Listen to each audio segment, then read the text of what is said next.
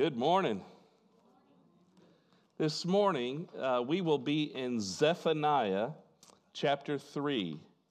Zephaniah chapter 3. Half of y'all looking at me like I'm playing a practical joke. No, Zephaniah chapter 3. We're going to be reading verses 14 through 17 in this sermon series entitled, Who Am I? We're trying to find God's identity in God's Word, trying to find our identity in God's Word. And we open up to Zephaniah, a beautiful poetic passage that describes how God sees us, how God loves us. And so let's read that passage starting in verse 14.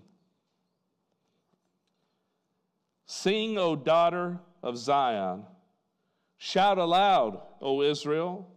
Be glad and rejoice with all of your heart, O daughter of Jerusalem.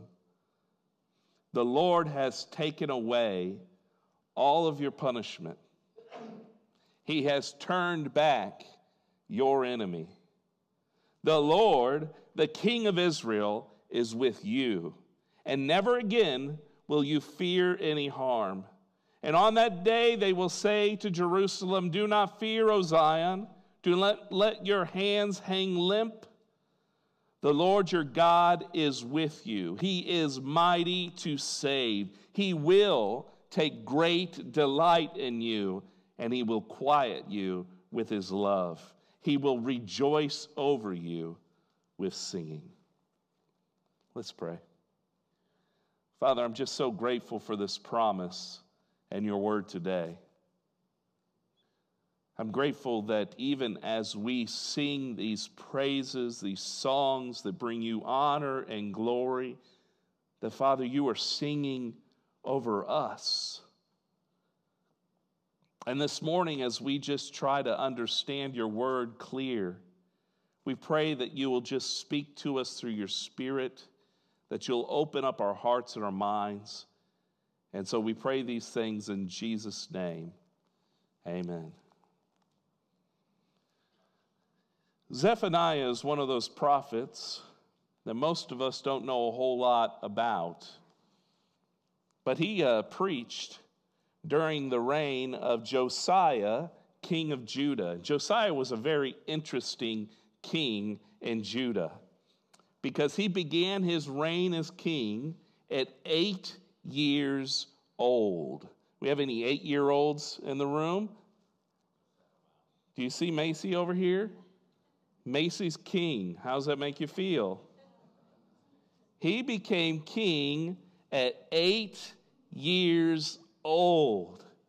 And the worst part about that is he followed his father and grandfather who reigned combined for 75 years. And they did evil in the eyes of the Lord. They led the people of Israel astray from God and led them into idolatry, led them into evil practice. And let's be honest, 75 years of evil is very hard to overcome. But somehow, this 8-year-old turned things around. A few years into his reign, Josiah began the time of renewal and revival for the people of Israel. Now, we all know revival doesn't happen overnight. And after 75 years, there's a lot of stuff happening in the people of Israel. And so, Zephaniah, who's preaching during this time of renewal, during this time of revival, he still has a message that is strong, that is poignant, that is to the point, that God is going to come back, and the day of the Lord is approaching, and we need to repent and turn our lives back to God. Even in a time of renewal, Zephaniah was preaching for the people to repent and turn back to God. And so the first part of the chapter is all about how Judah needs to get their heart straight. And then the end of the passage is this And the end of the book is this beautiful talk about how God, he still loves you. Yeah, you got to get your life straight, but God still loves you. There's a beautiful scene in the Gospel of Matthew. Jesus goes to John the Baptist and says, I want you to baptize me in the River Jordan. And John the Baptist looks to Jesus and says, hold up. You should be baptizing me, not me baptizing you. But he does it anyway. He baptizes Jesus, and as Jesus comes up out of the water, we are told in 3:17 that a voice from heaven cries out, "This is my beloved Son. With him I am well pleased." And then in chapter 4, the next verse, we're told that Jesus was led into the wilderness to be tempted by the devil. The first words coming out of the devil's mouth as he addressed Jesus, he called Jesus the Son of God. He says, Son of God, tell these stones to become bread. Did you guys notice that very small detail that was missing? God, as Jesus was coming up out of the water, declares to the world that this isn't just his son. This is his beloved Son. Isn't that what Satan does? He leaves out the important parts, doesn't he? He's crafty, isn't he? And I believe that when Satan's most trickery comes, when he looks to us and says, you're just a human. You're just a person. And he leaves out the most important part, that you are God's beloved.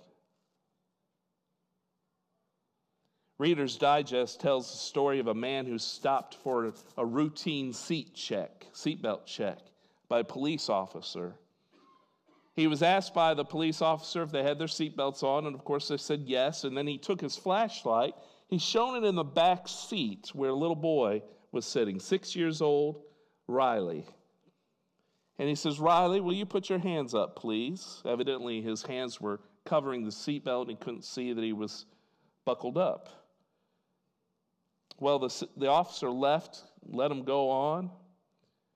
And Mom noticed that Riley was really, really upset. He was crying. He was just making kind of a scene. And she said, Riley, what's going on?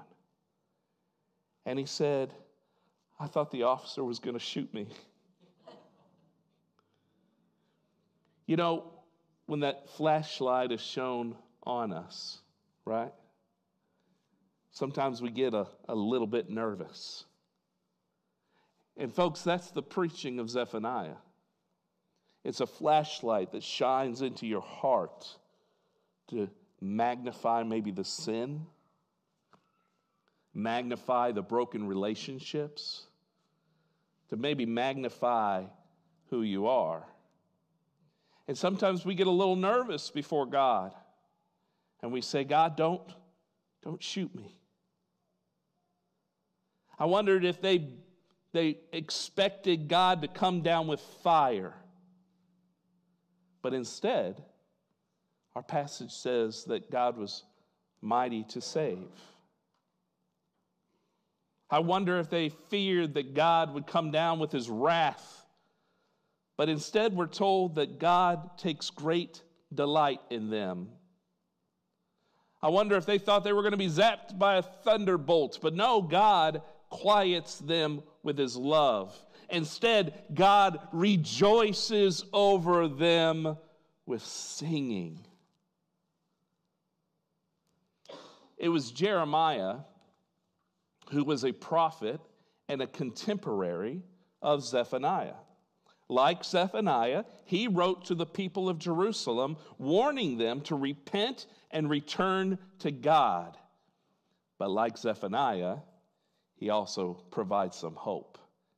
And in Jeremiah 31, verse 3, it says, I have loved you, he says, with an everlasting love.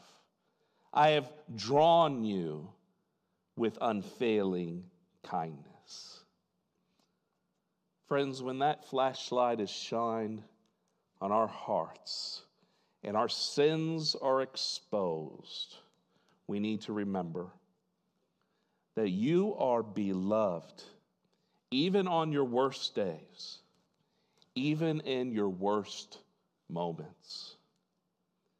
God's love is everlasting. It is unfailing. Your sins might be magnified, but God loves you as his beloved, and his love is bigger than the most magnified of sins. My senior year of college was a really difficult year. I was juggling school, extracurricular activities, work. Jessica and I were preparing to get married, so we were planning our wedding, so we were busy doing that. I worked in a church on the weekend as a youth and worship leader. I had 2 on-campus jobs. I was heavily involved in student council. And I was trying to graduate. One of my favorite professors when I went to Johnson was Bob Martin. He's passed away since, but his lectures were deep. And what I loved about Bob Martin is that he was just such a genuine guy who just genuinely loved. He loved deeply.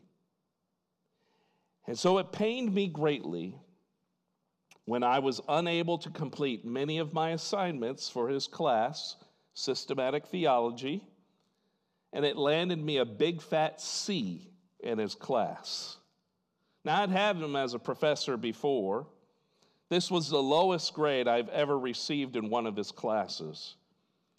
And at some point towards the end of the semester, he came up to me before graduation, and he told me this, and I can still hear his voice. I'm really disappointed in you. I'm not sure I felt a sting so deep. Have you ever had someone disappointed in you? You know, it really hurts when we mess up. And sometimes we put that on God. Now, I know I'm God's beloved, but I don't feel like I deserve that love. Sometimes the disappointment we have in ourselves overshadows the truth of who we are in God's Word. I expect maybe that God is going to be just as disappointed in me as I am. Instead, God says that he is mighty to save. Instead, God takes great delight in me. Instead, God quiets me with his love. Instead, God rejoices over me with singing. You are God's beloved, even on your worst days, even in your worst moments. Now, the prophet Isaiah preached long before Jeremiah and Zephaniah, during the reigns of Josiah's great-grandfathers. These were years in Israel, the northern kingdom, of evil and idolatry. Isaiah had to preach to warn them about their coming doom. And I'm sure many of them felt like I did. They felt like they were unworthy of the love of God. And yet, even in the harshest of preaching, even Isaiah says in 43 verse 1, "But now, this is what the Lord says. He who created you, Jacob, he who formed you, Israel, do not fear, for I have redeemed you. I have summoned you by name. You are mine." Do you hear God's word? You are his. You are his beloved. And sometimes our sin affects others, right? And that makes it hard as well. That makes it difficult. I've told this story before, but I'll confess it again. When I was a child, I had a friend who taught me how to steal. I told my parents I was going to the library, but right next door to the library was the pharmacy. And my friend showed me how to take candy while the pharmacist wasn't looking.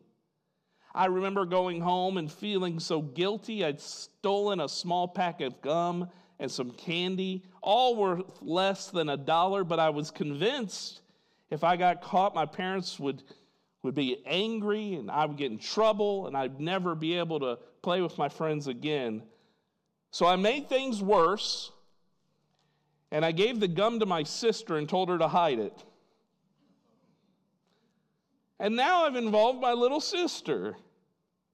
I was so struck with guilt, I finally confessed to my dad. And I remember going to the pharmacy. I didn't return the candy, but I paid for it. I apologized to the pharmacist. But sin just seems so amplified when you affect other people with your sin, right? It feels so amplified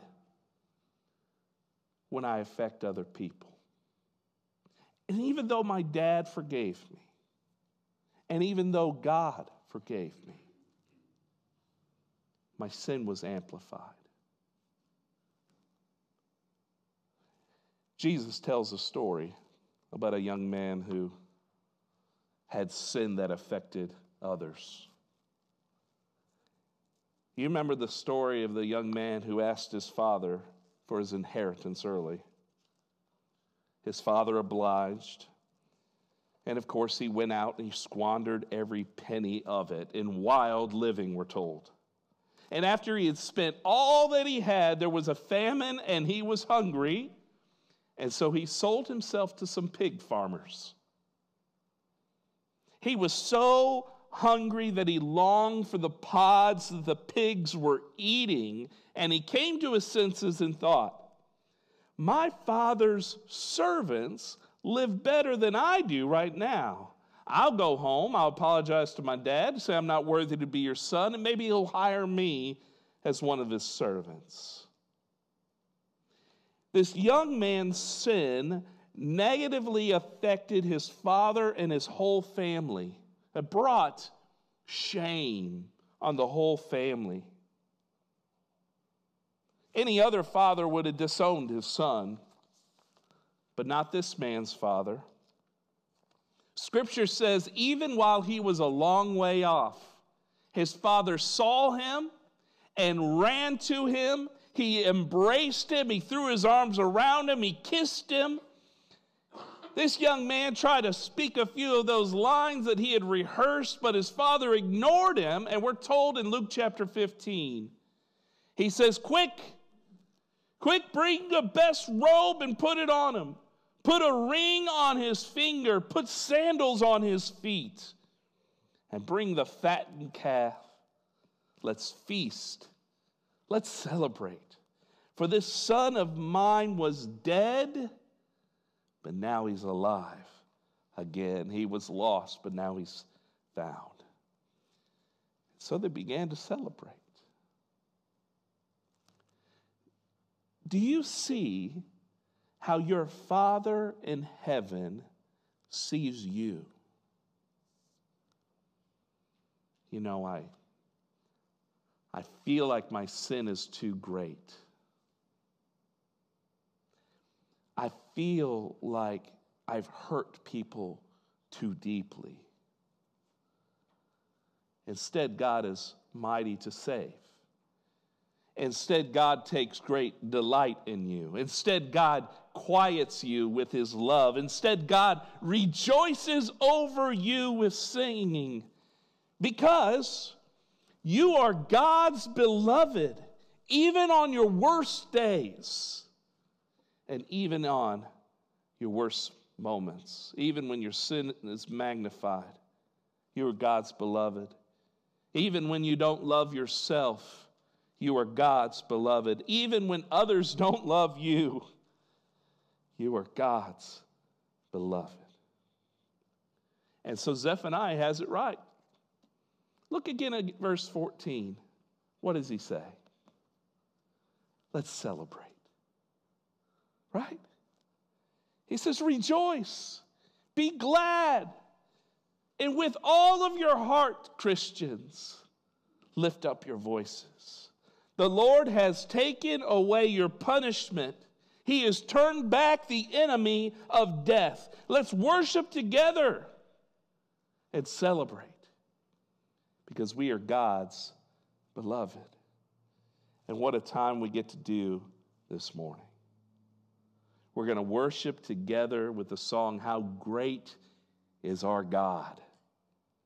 And during this time of singing, I'm going to invite you to go to one of these 3 communion stations and take the cups. On the bottom cup is the bread, and on the top cup is the juice. And I'm going to ask you to hold that and think about this time of worship, because you are God's beloved. And while we hold these emblems, Dale's going to come up and share a few thoughts, and we'll take this together and worship as we celebrate. Let's pray together. Father God, I am just so grateful to celebrate with my friends and family this morning who have gathered here to worship your great name, to remember the sacrifice of your Son, Jesus Christ, and we do so with grateful hearts. Thank you for the reminder in your word today that we are your beloved. As we sing, I pray, Father, that we can imagine you singing over us. Imagine you showing your great love in that way. And so with grateful hearts, we celebrate together as we commune, thankful for your Son, Jesus Christ. And we pray these things in Jesus' name. Amen.